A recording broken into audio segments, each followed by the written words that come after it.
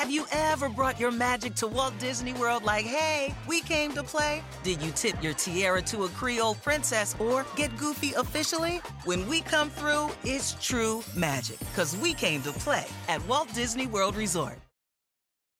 Looking to step up your Mother's Day flowers? The Home Depot has an idea.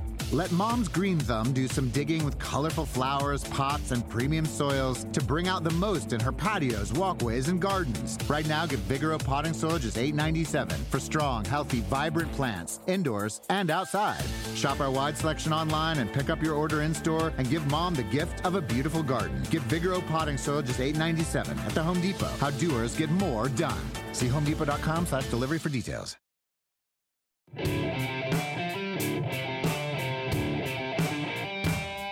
Welcome into this Golf Channel podcast presented by Top Golf. I'm your host, Will Gray, joined by Golf Channel's own Tripp Eisenhower. Tripp, thanks for joining me today. We're talking a little U.S. Open, Shinnecock Hills. First time in a while that we're heading there. Yeah. So long ago, in fact. Yeah. I had a lot more hair, and it wasn't as gray as back when I played in 04. But yes, one of the Opens I did play in and loved every minute of Shinnecock. Absolutely. It is a true gem. It's an old school golf course that is one of the many good ones right there in that area. Yeah. I mean, you got National Golf Links, which borders right down to it. Sabonic now. What wasn't created in 04. They had just laid out the stakes, Nicklaus did, for what would become Sabonic. So, look, this is a beautiful golf course. The shot values that they're from start to finish, it just is so well designed. There's a lot of short holes, Will, that are very, very difficult. The 10th hole, for example, you have to almost hit it down into an area that's about 60, 70 yards from the hole. And the green is as wide as this table. And if you can't see this table, it's not very wide.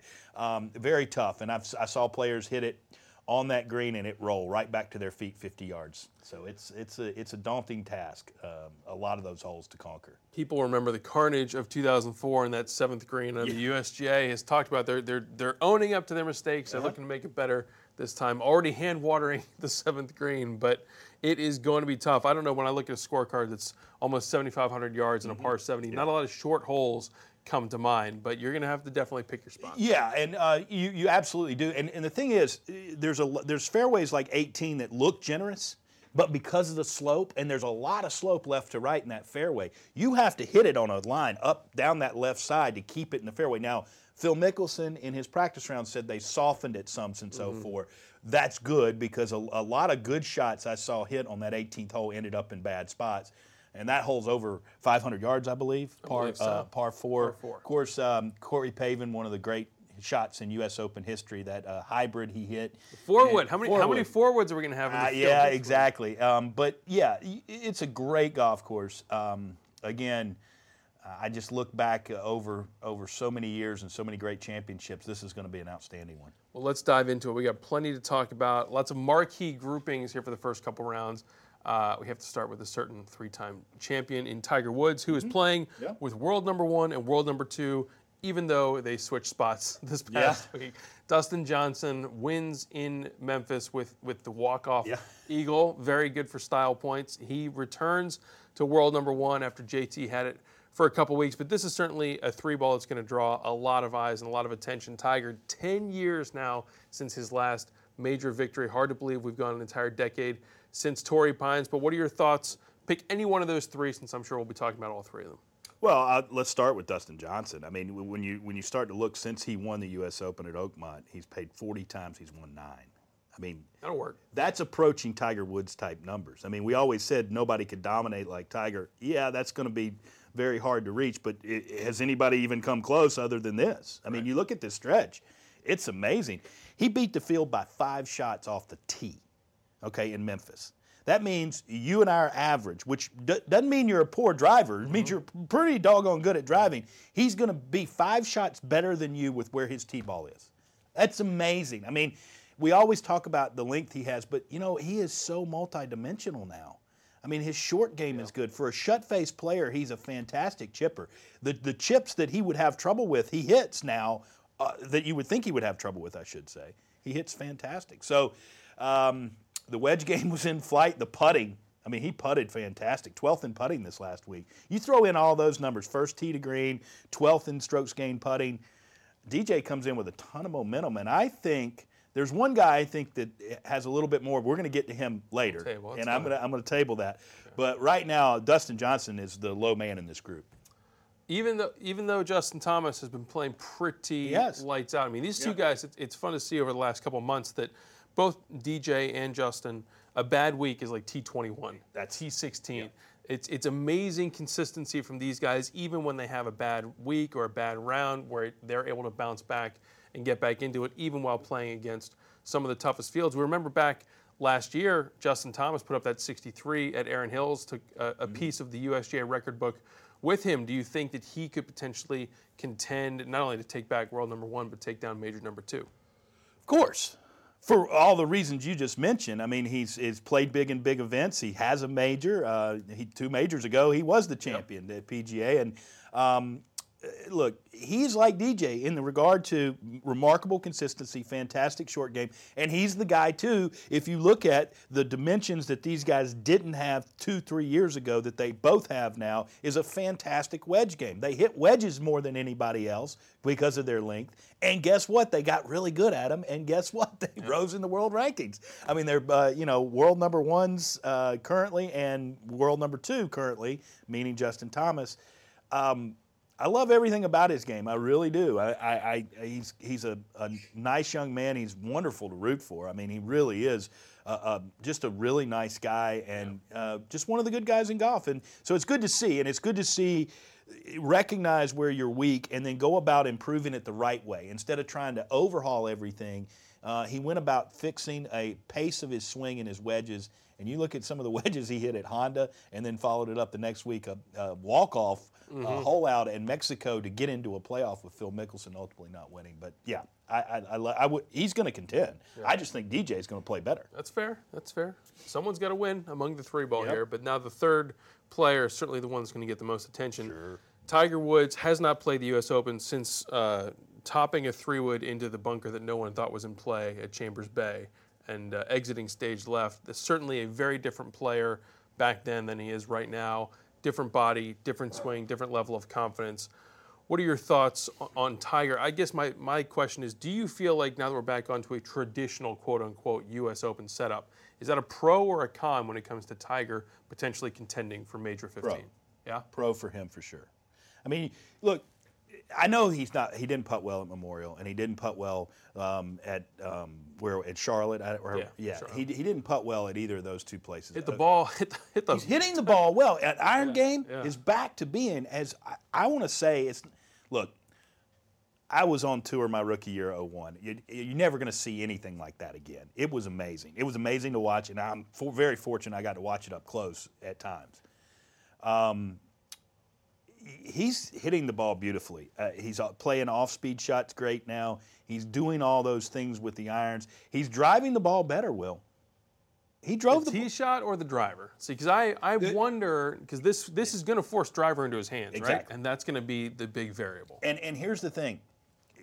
Brandel Chambly did a wonderful job of breaking this down at Memorial.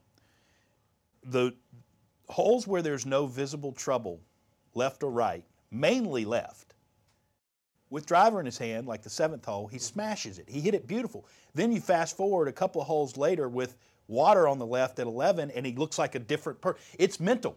It is not physical. And what the mental is that trouble gets his swing out of sequence, and he gets quick. And he's something that he's not really aware of. Now, he may be aware of, but it's something psychosomatic that's very tough to stop. And we all have little quirks like that. Like on short putts, I tended to look up and stuff when a putt mattered. It was one of those things I did, and I didn't even realize I was doing it, even though I was trying to stop myself. So, I mean, that's the hard thing about golf. And Tiger's one of the greatest minds to ever play the game. He'll get this right, but it's not right now. Yeah. Let's move on to another marquee pairing. This is the 3 out of 4 ain't bad group. That's each player one leg short of the career Grand Slam. We've got Rory, we've got Jordan Spieth, and we have Phil Mickelson. You feel like you're at the U.S. Open. You have to lead with Phil. 14 years after his runner-up finish at Shinnecock, he also tied for 4th back in 1995, one of probably only a handful of guys who played 2 U.S. Opens at Shinnecock and will now play a third.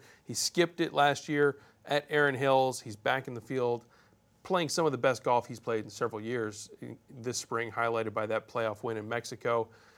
Is this the week? Is he ever going to get his hands on the U.S. Open trophy? If he does, it will be in the next 3 years, is my prediction, because you look at the venues. Here, you mentioned the success he's had here, and the fourth place finish in 95, second. And so, yeah, trending. Next year, Pebble, where he finished fourth in 2010, and then, of course, Winged Foot. So if it's going to happen, and then we turn the clock to the Big 5-0. Yeah. Exactly. He turns 48 on Saturday this week for the third round. He'll be turning 50 for the Winged Foot. Winged Foot. And look, I never count Phil out because of the things that, how he's been playing. He coming into Memphis, he was the second best putter on the PGA Tour this season. Mm-hmm. The iron game is back to being what we know Phil to be. He's conceded he's not going to drive the ball well. He's conceded. He's not. He does not drive the ball well. That will be the one thing that will. If he does anything here, he's going to have to manage his misses. If he does that, he can contend, and of course he can win. Yeah. And wouldn't it be a great story? It would be a great story. There's no rooting in the press box, but I certainly think, you think back to Merion a few years ago and just the magic that seemed to envelop that final round. He's holing out for eagle. You feel like this might really be his time. Justin Rose played some great golf to beat him down the stretch. Deserved champion.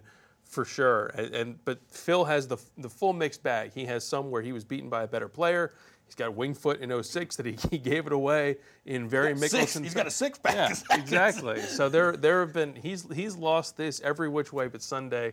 It's interesting to see that he really hasn't gotten back into contention since Merion. You got to wonder what that feeling is going to be like if he's 10th, 15th, 20th coming into the weekend. Yeah, again, like you said, no rooting in the press box, but it would be a wonderful story to write, wouldn't it? You would enjoy writing that story. I could get around that one. And the way he's putting, I do think, and this venue in particular, and the fact that they've softened some of the edges that you can get in some trouble.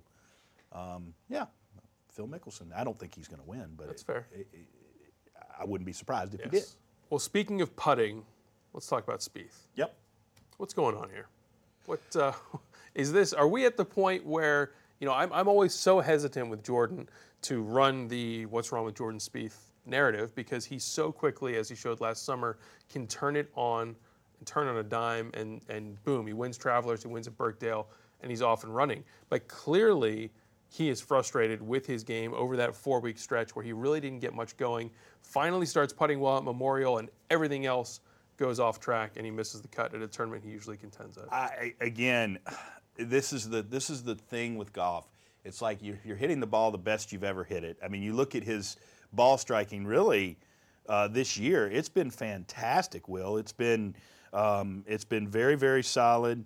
He's been right there, and that's where when you're hitting the ball that well, you have so many more opportunities, and they're opportunities that aren't the ones that are 4 and 5 feet, even though he has been weak from there too. Mm-hmm. To me, it's starting to be a little bit like Tiger with the driver. I think he's getting anxious and quick and paying more attention to, hey, I'm missing putts, instead of just getting into feel and letting the results get out of his way. And he's in his way right now with putting. Yeah. I'm like you. I mean, I agree with you 100%. I never say Jordan's out or not, because he can flip the switch this week and he'll be right there with a chance to win at Shinnecock. So I don't think he will, but I think it's that same thing. I don't think it's anything physical. He's got to get back to just putting by feel and not giving a rat's you-know-what if it goes in or not. And it's a tough place to be. Yeah, it's just a matter of flipping the switch with him. I think back to that final round in Birkdale, he went 9 holes where he couldn't make a putt from me to you. Nope. And the back 9, he was making them from Scotland. Well, that putt on 13. Unbelievable. And that turned everything around. And that's flipping a switch. And, he's got to pay attention to, hey, I'm getting too anxious about this. I've got to just relax.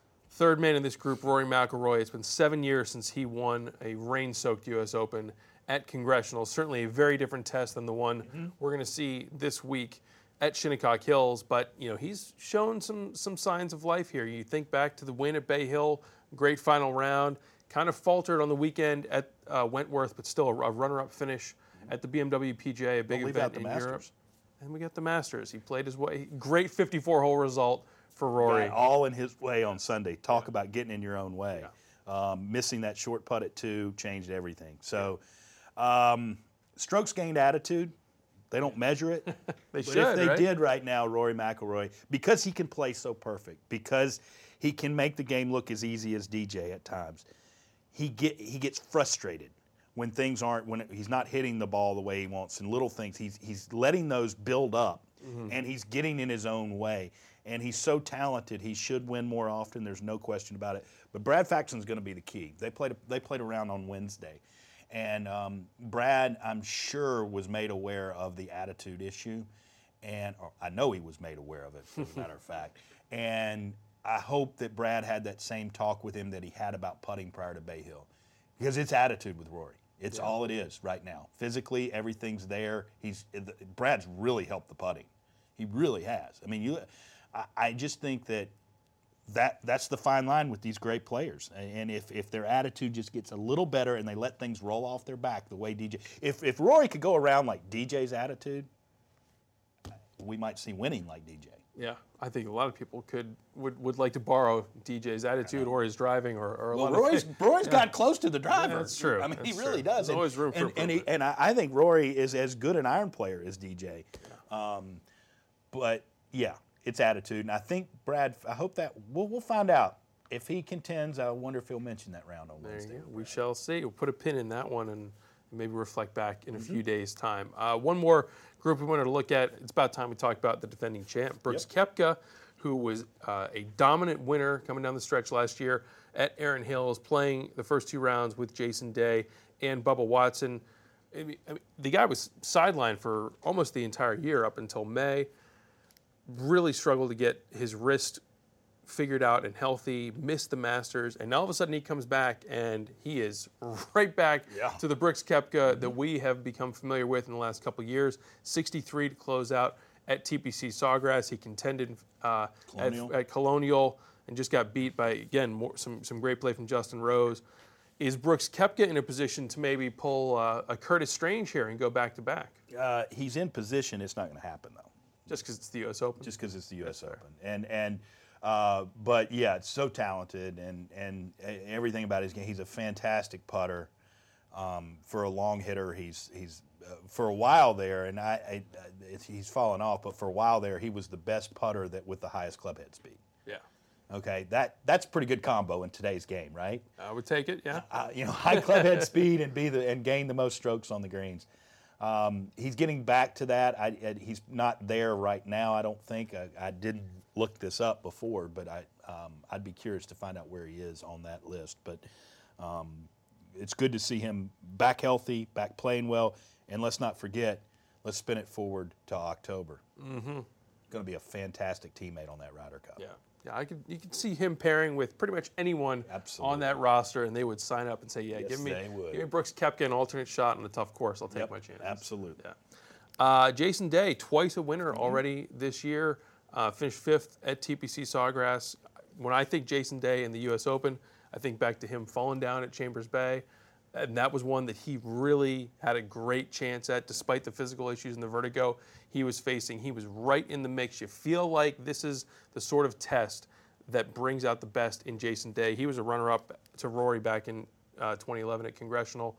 What are your thoughts on the Aussie potentially bagging another major? Well, the best putter on tour statistically, and the second best scrambler. That's always good. Not bad. Not bad. And you know what? He's got all the tools. The one thing about Jason Day is his iron game, he doesn't hit the ball close statistically. His proximity numbers are never that good, but he more than makes up for it with a fantastic putter outside of 15 feet. Yeah. You say, how long can you keep doing it? But he keeps doing it. For last year, though, he quit doing it, and look what happened. Yeah. He's back doing that again. And the proximity numbers are, for me, and it's one issue. He doesn't go off speed very well with his short irons. He's full speed all the time. Mm-hmm. He's full bore a lot. That dimension of his game, if he could build that in somehow, I'm not saying build it in this week. I'm saying long-term, work on some off-speed shots with your irons and different flights. He would be the complete player. I think back to the 17th hole at Quail Hollow when he won. He's sitting back on that tee. I think he absolutely ripped a 7 or 8 iron. Hits the flag. Yeah, it hits the flag. But that's not. He's not necessarily going with a little cutter in there at 80%. No, he's not. We are going straight in, full bore. I'm going to hit this as hard as I can. Yeah.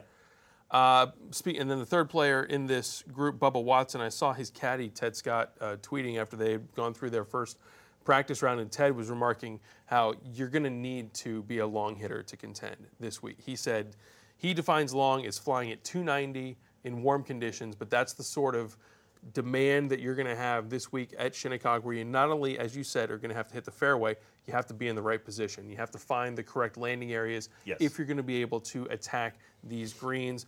Bubba, we haven't heard from him much in the last couple of years. Then he pops up with 2 very emphatic victories in the spring, contended at the Masters. What are your thoughts on the Southpaw? Bubba does not putt well enough to win a U.S. Open. There you go.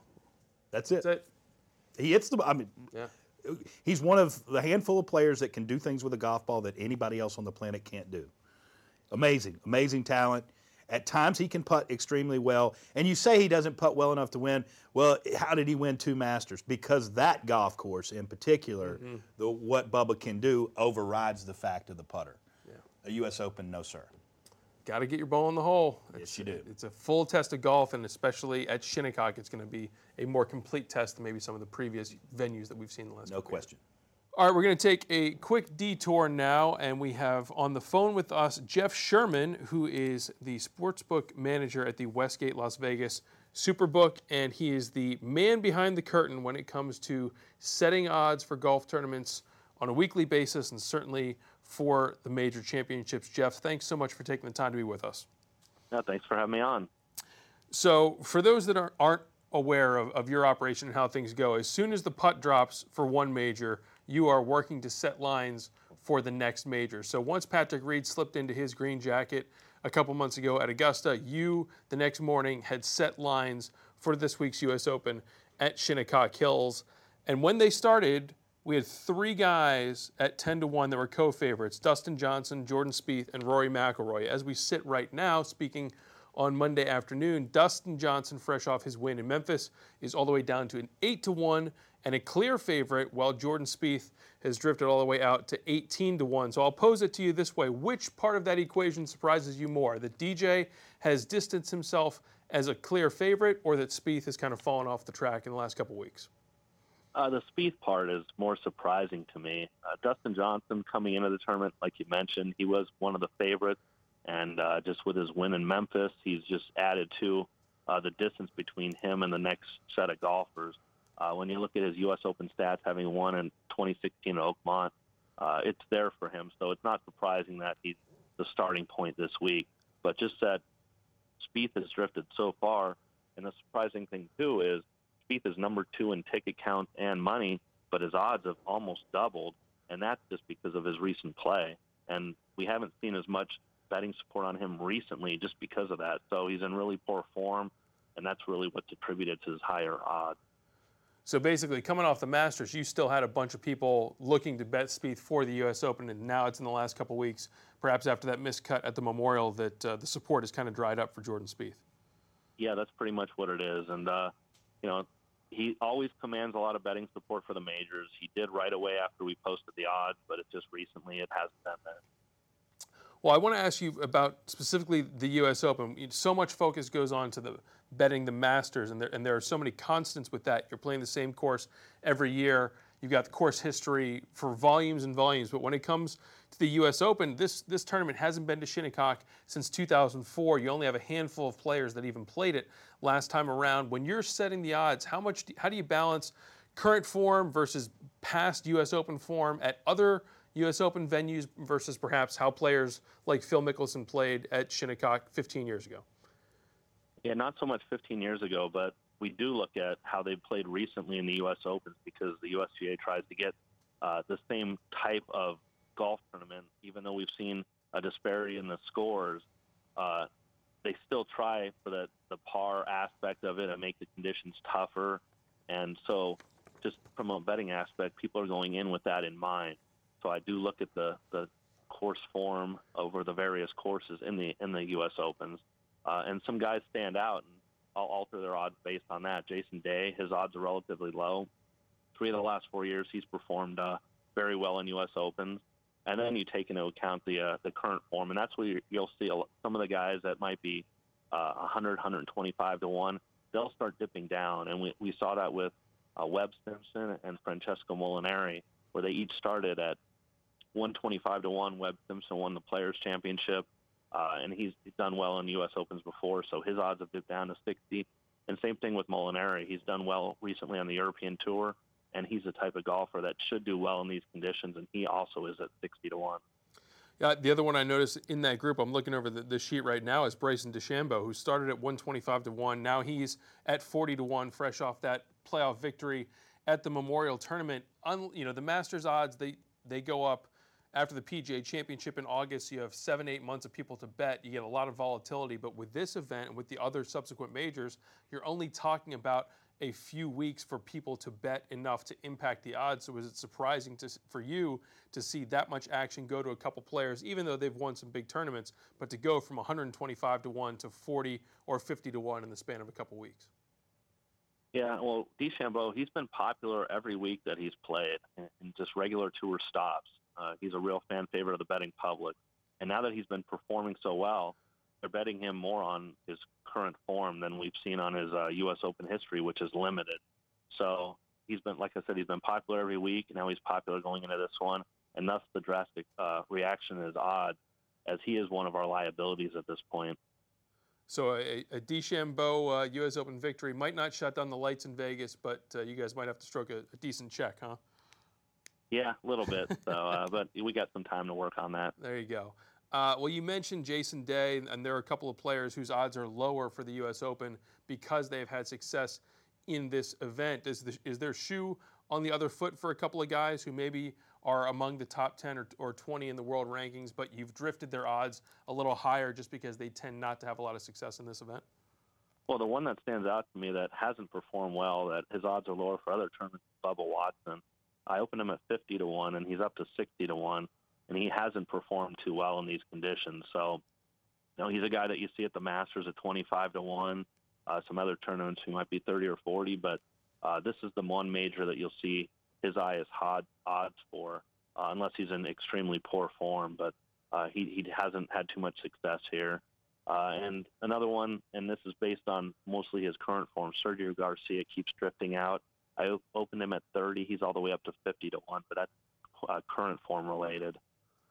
Very good. Well, before we let you go, we got to talk about Tiger Woods, because you have to talk about Tiger with everyone. So he opened at 25 to 1. He's currently listed at the Las Vegas Superbook at 20 to 1.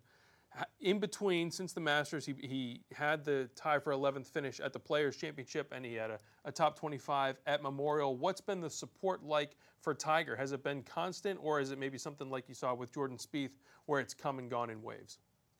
No, he's got some constant support. He's number 3 in our ticket count right now, but it's mostly of the smaller variety. He's not up in the top 5 in money, so he's getting a lot of support like he normally does, but we haven't seen the large wagers come in on him yet. I still think that some of that will show up now that he's drifted back to 20 after opening at 25. He got as low as 16, and his current form has been fabulous. Now he's just been missing on a couple aspects of his game, but he's getting real close, and the betting public stays with that. So I think we'll see continued support for him in the 20 to 1 range. And, the one thing that's a surprise at this point, he's actually a positive result for us, and that's why I've drifted his odds back up. Usually for any of the majors, especially the Masters, which is our largest liability on him all the time, weekly events, we usually have liability on him too. So I'm a little bit surprised that we don't have that yet. And like I said, it's been mostly of the smaller variety that's been supporting Tiger. We got to wonder if the Tiger Woods bettors are gonna wake up out in the desert. Maybe they're having Stanley Cup fever hangovers here. We'll have to see. But you mentioned small wagers, and again, for those that aren't aware, 156 guys in the field. Once they're all qualified, you go to the Westgate. You can bet on any player that you want. Have you gotten any $5, $10, $20 wagers on one of these 1,000 or 2,000 to 1 long shots where you kind of look at some of these people and say, I hope you're related to this guy, because this money's probably just going right to the house? Well, we've seen some on Jacob Bergeron and Parziali too. And we saw some on Parziale, too, during the Masters. So some of these guys are commanding some interest. But for the most part, the 2,000, 3,001s, if they get $5-10, we'll be lucky to see that. Most of them don't have much support on them at all. A few of them have a little bit of spattered throughout. See, it's good to know that Matt Parziale has some friends out in the desert there. All right, before we let you go, I know you've mentioned some of the guys that are leading the ticket count, and you mentioned Bryson DeChambeau is one of your bigger liabilities. Where do we stand in terms of the highest ticket count and the most money wagered heading into the U.S. Open week as we speak here Monday afternoon? Well, right now for us, it's Ricky Fowler. He's leading on both accounts, tickets and money, and that's why we have him relatively short at 14-1. I had opened him at 16-1. We saw a lot of support at him at 16, even continued support at 14. So he's sitting there amongst the favorites at the Superbook. I know you can find a little bit higher out there in other places, but he's been getting tremendous amount of support over the last couple of years during the majors. He's one of the guys that the betting public just thinks is the next one that's going to win that hasn't won. So they'll sprinkle their money on other golfers here and there, but they're continuously putting on Ricky Fowler. Number one in tickets, number one in money. Well, there you go. Interesting. Ricky Fowler. I guess it's the mentality that you want to keep betting the guy because eventually you're going to be proven right. You don't want that one time that he wins to be the time that you're not holding the ticket. Well, Jeff Sherman, manager of the Westgate Las Vegas Superbook, thank you so much for joining us today. You can follow him at Golf Odds on Twitter for all the latest news and updates when it comes to betting and odds for both the U.S. Open and PGA Tour golf in general. Jeff, thanks for joining us. All right, thanks, Will.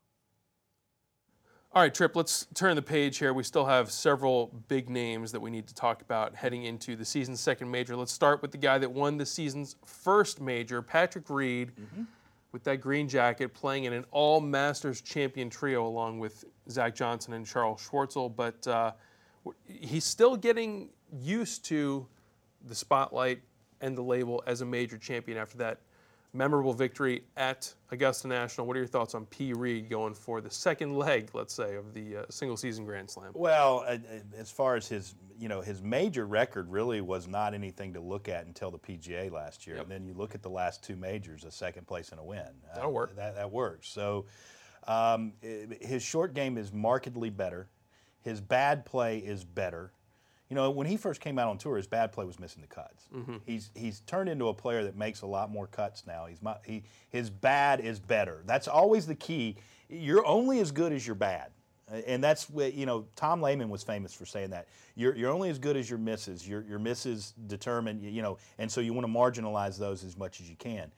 I think we're going to see a bit of a Masters hangover from him, not a Charles Schwartzel Masters hangover, but we're going to see a little bit of a lapse of time for Patrick Reed in majors until he gets back. But he could pop up and contend, and you'd say, well, you're crazy if you look at his last two majors, the second place and the first place, if you don't think Patrick Reed can contend.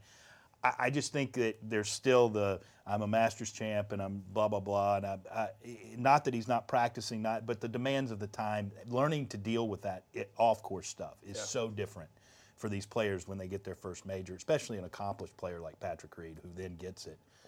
I think that's the issue that he's dealing with. I contend that a Masters hangover is the best kind of hangover. No kidding. I will take a Masters hangover any day. As a veteran of many other kinds of hangovers, I would definitely say that's the one. That's the one you want to go with. All right. Well, let's look at a guy who you said Patrick Reed didn't have a remarkable run in the majors up until last year's PGA. How about a guy that has a decorated record in 2013 U.S. Open champion Justin Rose, who won at Merion? We've talked about him a couple times already today. You feel like this is the type of major that really best suits his game, as we saw 5 years ago. But then you look at his record, and that win at Merion is his only top 10 since 2008. He's been playing some very strong golf, capped by that statement victory, let's say, at Colonial, where he just basically broke down one of the classic courses on tour. And so what are your thoughts on Rose heading into another major here where, he's not quite to Phil Mickelson at 47, 48, but you feel like, and he's talked about this, that the window for a second and a third major is somewhat starting to close? Yeah, I wouldn't put that window closed yet, but I understand what he's saying. But he's too good. Yeah. I mean, and when I look at this golf course, when I looked at the major venues this year and I saw Shinnecock, I said if there's one player who has any form at all coming in, this is a Justin Rose type golf course. It is absolutely.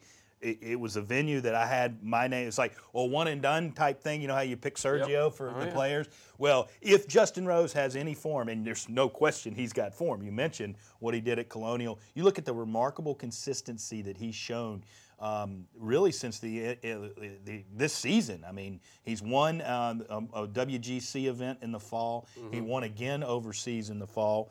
And he's played fantastic. And a 12th place at Augusta, which is really poor by his standards, right? Exactly. I mean, I'm pulling up his record here. 8th at Torrey Pines, 5th at Innisbrook, 3rd Bay Hill, 6th in his last start at Memorial. He has been knocking on the door week in and week out in addition to that victory at Colonial. He's your 2018 champion. Wow, there we go. We're going to have to re-edit this and move a couple pieces when we get to picking our favorites, we'll go back to that. But, I mean, you can never go wrong picking Jay Rose in these sort of events. And I agree. I mean, the tee to green play that he showed at Colonial was one of the best ball striking performances I can remember in a long time here. I mean, he just absolutely bent that course to his will, and it was pretty remarkable to see. And he's putting fantastic. Yeah. The claw is working for him. He's stuck with it. Like I said, he's my favorite this week. All right, one more I want to ask you about, and then we'll work our editing magic on the back end there. But remember, it was a year ago that Jon Rahm was basically throwing a temper tantrum on the course at Erin Hills, throwing clubs, kicking whatever was within range of his foot, missing the cut. And now he comes in, he's a little wiser, he's 1 year older. He's certainly bagged a couple more marquee trophies, and he's one of the 6 guys who this week could reach number 1 in the world rankings with a victory. But do you feel like Jon Rahm, first of all, he's playing in an all-Spaniard group with Sergio and Rafa Cabrera Bello. That's probably going to help. But does he have the temperament to go along with the game to handle a test as demanding as not only the U.S. Open, but a U.S. Open at Shinnecock? Yeah, and here's the thing. People bag him for his attitude. Look, every golfer gets mad. Golf is a 4-letter word, okay? We all get angry. Here's the key. And Butch Harmon was famous for, telling some of his players this: get angry, get as angry as you want, but as soon as you are getting into your next shot, if it's still there, you got no chance. Yep. And that's what Jon Rahm I think has learned. We'll see. Yeah. I mean, we've seen him still get hot under the collar, but I mean, everybody does. I mean, you get upset at yourself, especially with the talent that he's got. He's got to be like frustrated at times that he's not, winning more often. But good gosh, the guy is so talented. He's one of the straightest, longest drivers in the game, and pound for pound, he gets the most carry per yard. You say you got to hit it at 290 in the air. Well, he gets 116 mile an hour club head speed, and he carries at 299. That efficiency is 2.53 yards per mile an hour. Nobody on tour has that. Nobody. Rory McIlroy is close to that, but not. He's the most efficient striker as far as that goes. I got to break out my Texas Instruments stuff here to keep up with you, Trip. I will say I agree that everyone gets hot under the collar. His collar gets a little hotter than most top-ranked players in terms of on-course outbursts. But in talking to him, he's very open about it. He says, listen, I think of my mental framework like a Coke bottle, and it's getting shaken up, and eventually it's going to pop. And so I'm better off letting it out a little bit by little bit, and it keeps me overall at a pretty even keel. And we've seen him, he missed the cut last year at the U.S. Open, but he has won some big events against some big fields while still trying to chase down that major number 1. It certainly feels like it's when, not if, for Jon Rahm. Oh, yeah. He's going to win majors. Yeah. He's not going to be Sergio. He's not going to be in his 30s and get his first major. Right. I'm almost sure of that because he's just too talented. Overall, I mean, I remember my good friend Keith Sabarbarov. He's the vice president of tour operations for TaylorMade. He told me years ago, he said, I just spent a day with a guy that there are not 4 players better in the world. Yep. And I said, wow, who is that? He said, I can't tell you now, but I'll tell you at the right time. They ended up signing Jon Rahm, and he said, it's Jon Rahm. Yeah. And this was when he was whatever in the world. and now he's top 5 in the world. So. He is number 5. Turns out it was correct. So. Pretty good. All right. Well, you have stolen my last question with pegging your. Well, let's hear your favorite. Your favorite. I'm going to stick with Justin Thomas. I feel like DJ is the betting favorite, and understandably so, especially after that win at Memphis. I feel like Justin has the more complete game, and I just like where he is mentally. He is still hungry, even after getting to world number 1. There is still the perceived chip on his shoulder that has been driving him for the last couple years. It drove him to a major at Quail Hollow. I think that it's still there, and I like I said, I love what I see from him in terms of an off week is still a T12, a T18, things like that. And as you said, tournament golf, but especially U.S. Open golf, is about managing your misses. Everyone's going to have a bad round this week. Is your bad round going to be a 71 or a 76? Is it a 73 or an 81? And that's where I feel like Justin Thomas could really rise to the top. I will take my chances. So the engraver can go ahead and put Justin in. Got the Justin. Or we can put. He can do 2018 Justin. You can even just go leave a little blank and then just go Ustin.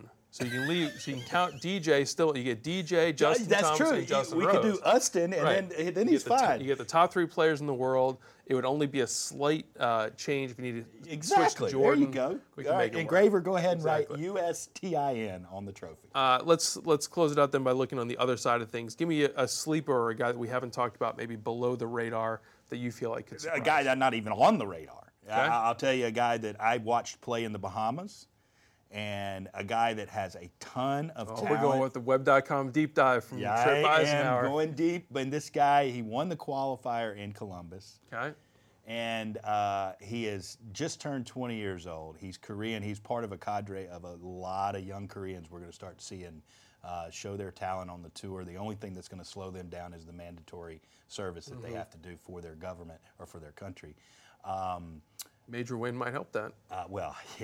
He's not going to win, but he's going to be a surprise. He's going to be one of those names on the leaderboard. I'm talking about Sun J.M. This young man has a ton of talent. That field in Columbus, pretty stout field, and he beat everybody there. So, I'm not saying he's going to win, but look for him to possibly have a top 10. There you go. All right. I will go in a similar category, and then I'll throw out someone else. A guy that he went to Memphis for his qualifying and again played the pants off that course, Sam Burns. Yes. We've seen him at the PGA Tour. We've seen him at the web.com tour. This guy is a stud. Yes. Should have been on the Walker Cup team last year, but he was not. And he is everything that you would expect out of a top-ranked college player turned into a top-ranked amateur, and now he's moving up. He'll be on the PGA Tour full-time next season. Would not surprise me to see him put together a couple of really good rounds. I've been impressed with what I've seen. I'm 100% in agreement with you right there. And then one other one. Let's move a little bit closer towards the top. Take a mid-range guy, and I'll lead off here. I feel like we're not talking enough about Henrik Stenson. You talked about Bubba Watson doesn't have enough putting to win a U.S. Open. Henrik Stenson, it's all about the putter. But this guy finished 26th last week at Memphis. That's his worst result in about 3 months. Yeah. And we're not talking about him much. He's down to 17th in the world rankings, but less than 2 years after that victory at Royal Troon, it would not surprise me at all to see him with that ball striking, that plodding temperament to kind of think his way through the course, and a test like Shinnecock. I think that we could see a sneaky contention from Henrik Stenson. I don't think it would be sneaky because we just talked for. I know. You're right. Off the radar, there's no question he is, and he shouldn't be for the reasons that you mentioned. But in addition to that, when I looked at this golf course and having played it in a U.S. Open, there were 2 people that came to mind if they were showing form: Justin Rose and Henrik Stenson. So I back you up 110%, and I said that on Golf Central. There's no question about it. If you want to go mid-range guy that I think can make some noise, I'm going to go Patrick Cantlay. Oh, there you go. I like that. Patrick Cantlay played, learned a lot at Memorial. I think he really did. But you talk about the kind of game and the temperament for a U.S. Open to be able to manage his way around. The guy's a fantastic ball striker. He's got a lot of things going for him right now, and would you be surprised at all to see Patrick Cantlay right there with a chance to win? No, for sure. I mean, you talk about the Sam Burns trajectory. Patrick Cantlay is a couple steps ahead of him, but it's a similar path where he got that win in Vegas. Kind of one where he wasn't expecting to get it, but you get the trophy and they count all the same. Played well at Riviera, and of course that he knows very well. As you said, Memorial, he contended, and he really had a great shot. He kind of let that one slip away over the last 4 or 5 holes. That's the key. You learn a lot. You learn way more from those than you gain from them. Well, there you go. I think we're covering the board. You lose from them, I should say. I know what you're saying. Yeah. Sorry. You're throwing out cadre, you're throwing out all sorts of smash factor numbers. Yeah. You have come to the table with everything that we need I'm here. prepared, Will. There you go. All right. Well, thank you much for joining us. I look forward to our Austin victory in some form or another. But it's going to be a fun week at Shinnecock Hills. It always is for the U.S. Open. But now that we're back to kind of the blue blood U.S. Open venues, I think that's going to be exciting for a lot of fans. The next 3 years are going to be a lot of fun to watch. There you go. Well, for Tripp Eisenhower, I'm your host, Will Gray. Thanks for tuning in to this edition of the Golf Channel Podcast presented by Top Golf. Remember, the Golf Channel Podcast is available on golfchannel.com/podcast and at your favorite podcast provider. Go to Apple Podcasts, Stitcher, Art19, Google Play, search Golf Channel Podcast and subscribe. If you love the show, even if you just like it, leave us a review and a rating, and be sure to tell your friends to tune in. Once again, I'm Will. This is Tripp. Thanks for joining us, and enjoy the U.S. Open. Life is a highway, and on it there will be many chicken sandwiches.